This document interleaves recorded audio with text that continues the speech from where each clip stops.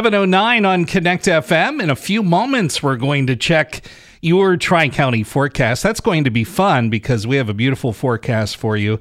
And then we'll be hearing Mr. Bill O'Reilly with his morning commentary on this Monday. But before we do all that, since it is a Monday, it's Police Positivity Time, sponsored by the Auto Undertaker Towing in DuBois.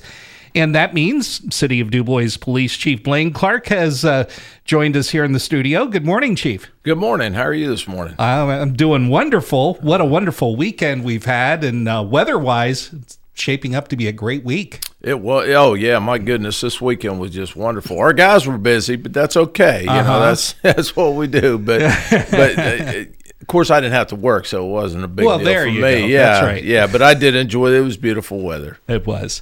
And I'm sure they were busy because the city is getting very busy here. We have the Small College World Series that's here. So 20 teams have gathered, baseball and softball teams and their fans. And that's a good thing.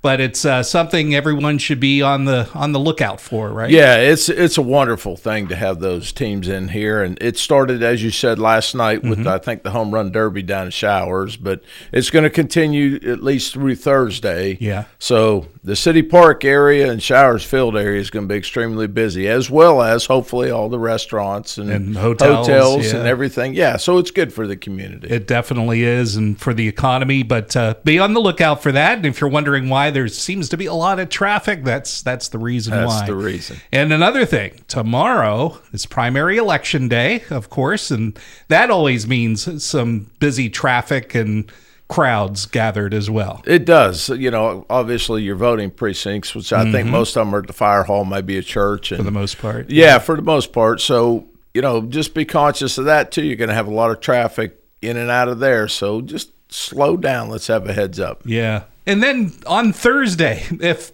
that's not enough for the week, on Thursday, there's really something that's going to be important that it's been happening the last couple of years, and it's going up a little bit, a level this year. It's the mock crash. Tell us a little bit about that. Yeah, so Sunny 106, as well as I'm sure as Connect FM, had received a grant, but every year we try to do a mock crash around prom time just to show the kids that, you know, this is what happens if you're under the influence of something, and, you know, just to use your head. Hopefully we save some kids from doing that. Yeah.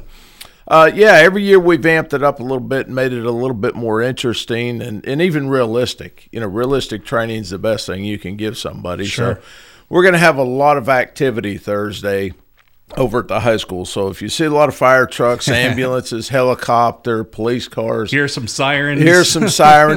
That's what we're doing. So don't get alarmed. You know, we're going to be over there doing it because, I know last year's incident that we did made a huge impact. We got a lot of positive feedback from the students, and I'm hoping this year, obviously, we're going to do a little bit more. So, you know, again, if we can save one life, that's what's important, and exactly. And I think we're doing that.